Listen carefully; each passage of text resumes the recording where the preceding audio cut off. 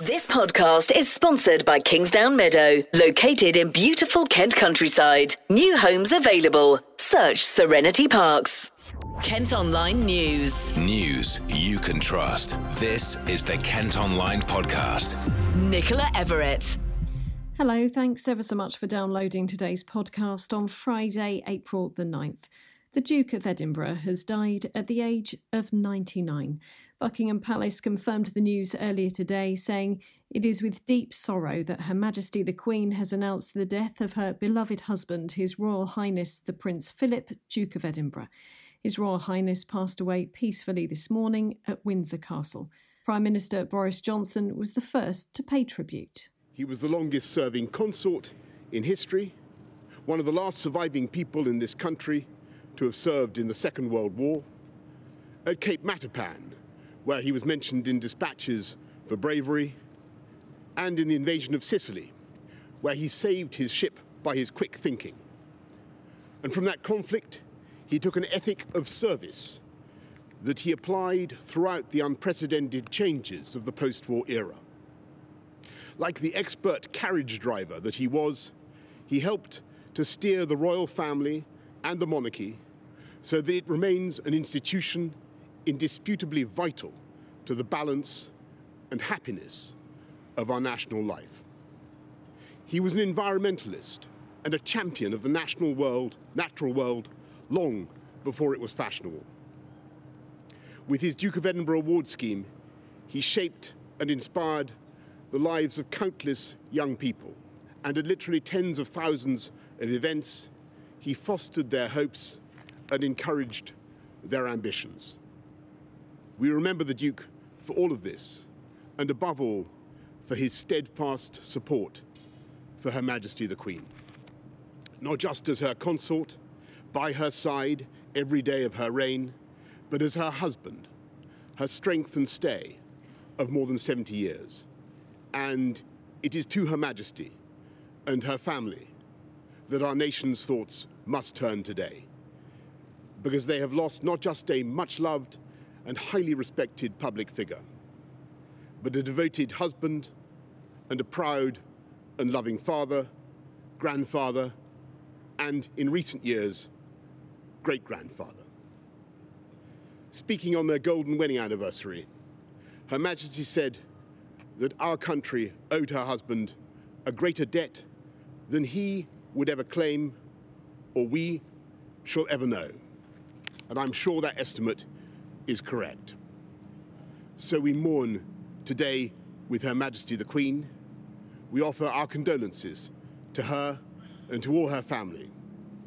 And we give thanks as a nation and a kingdom for the extraordinary life and work of Prince Philip, Duke of Edinburgh. Prince Philip was born a Prince of Greece in 1921, and he first met the then Prince Elizabeth when she was just 13.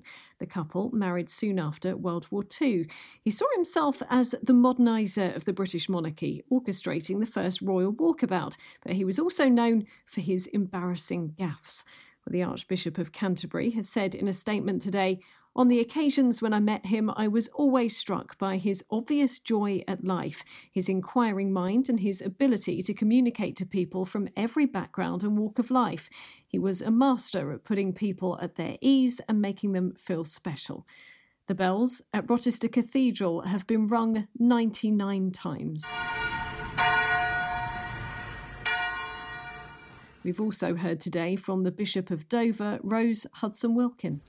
His was a life well lived, a consort, husband, father, grandfather, great-grandfather, elder statesman. Although out of the public gaze for some time since stepping back from public duty, one cannot think of Her Majesty without thinking of the lifelong companionship that they shared and the support he gave to her and the nation over the years.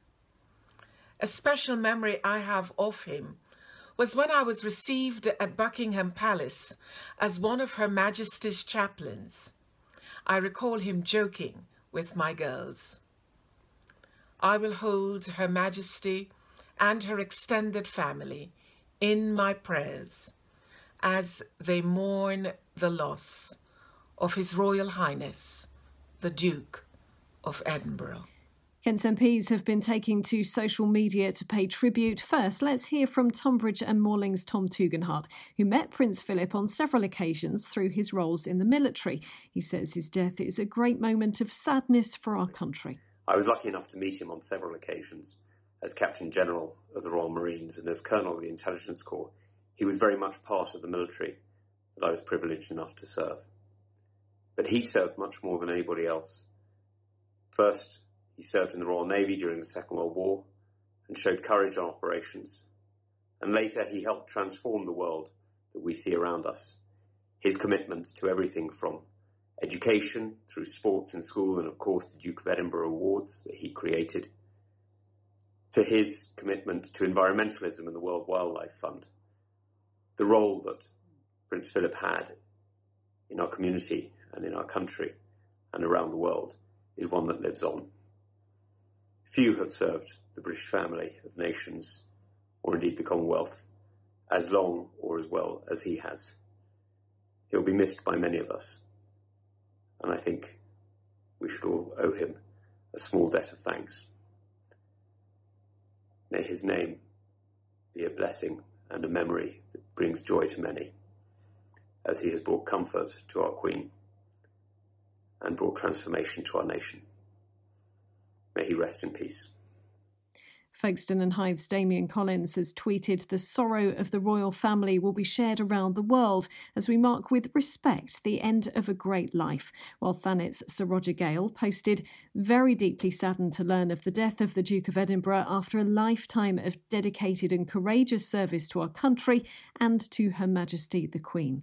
Council leaders in Kent have also shared messages. The chairman of Kent County Council, Graham Gibbons, said his ease and good nature with the public when visiting the county and indeed the many other parts of the UK and the world will be remembered by many, as will his good humour and love of sports. Well, the Duke visited Kent a number of times. In the 1940s, he was pictured taking to the field in a cricket game while visiting Lord and Lady Brabourne near Ashford. In 1955, he opened Mid-Kent College at Horsted and visited the Arethusa training ship in Medway in 1960. A decade later, he went to Buckmore Park and celebrated 25 years of the Duke of Edinburgh scheme at Hever Castle in the 80s. Peter Westgarth was its chief executive for 14 years. 300,000 young people are doing this award at any one time, and what they're getting is this life-changing experience. The Duke's relationship with young people was actually quite a surprising thing. The way in which he engaged with young people when he met with them was extraordinary. Prince Philip was also welcomed to Chatham's historic dockyard in 1994, and in 2006 he opened the Caldecott Foundation in Ashford. Ill health meant he missed a number of royal events in recent years, though, and in 2017 the Duke retired from his own programme of royal duties. Flags across the county have been lowered to half-mast today, and people in Rochester will be remembering him fondly. I mean, I love the royal family. I was shocked when Queen Mother died, obviously Diana and all that, and now Prince Philip. You know, it's just really, really shocking news, really. I mean, you know, yes. So you feel sorry for the Queen. I want to say to the Queen, you know, I'm so sorry. All the time we've known the royal family, he's been there, hasn't he? So even for you, really. It is, because she came to the throne the year I was born, so she's the only, Sure, so there's going to be a big change. Change.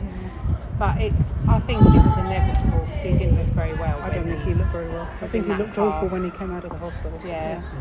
Sure. Yeah. And devastating for the Queen, obviously, too. Oh, good. I feel for her this year. She's been through a lot, hasn't she? Another Annus Horribila, or whatever it was, wasn't it? Yeah, like 92.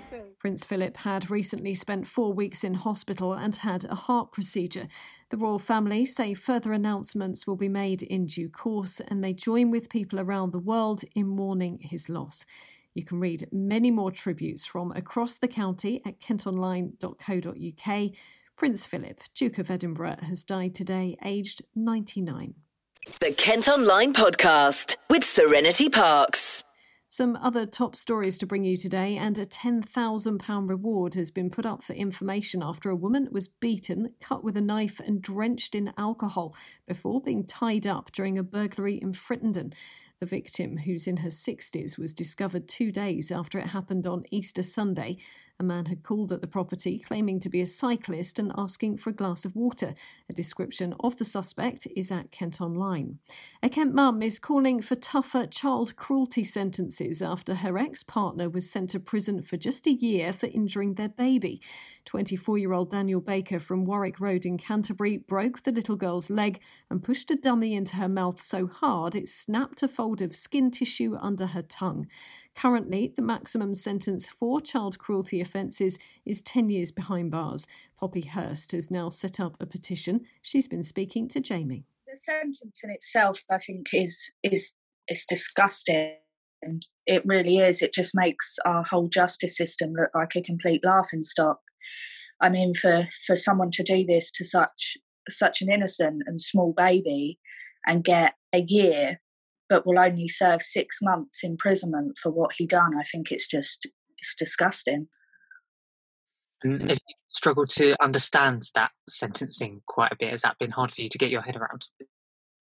Yeah, definitely. When probation phoned me a few weeks ago, when 2 days after he went to prison actually, and said he may be eligible for tag in 3 months' time. How's your daughter doing now? How are you coping, and your thoughts as well moving forward as well? She's absolutely fine. Luckily enough, she was far too young to remember what happened to her. Moving on, obviously I've done the petition to help other children who have gone through this and received absolutely no justice, because 6 months is not justice. What are you calling on specifically in the petition? What would you like to see going forward? I'd like to see a higher sentencing being able to be given to these people, because even the highest sentence that they could possibly give for child abuse is still only 10 years. And it's just disgusting. Has it impacted you and your family as a wider family as well? Yeah, it took quite a while afterwards to create that bond again and be their mum again, because they got taken from me because of something that I didn't do and that he couldn't admit to.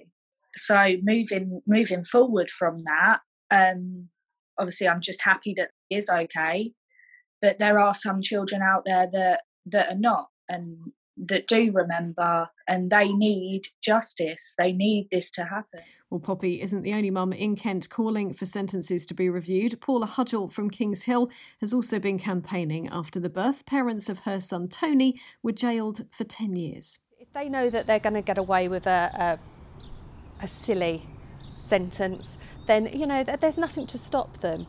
I mean, there also needs to be a lot more work in actually preventing these from happening, these cases.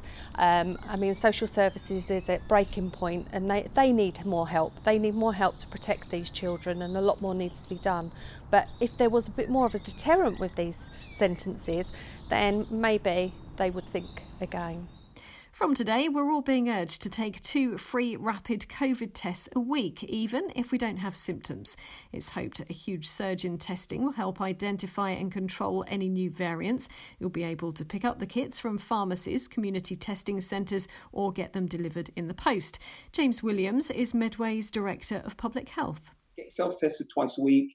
In doing that, what you will be able to do is give yourself assurance, one, that you're able to identify really quickly if you come into contact and have been infected, and then take the appropriate action. Well, you can let us know what you think, and if you'll be getting tested twice a week by responding to our daily question, just search on our Facebook and Twitter.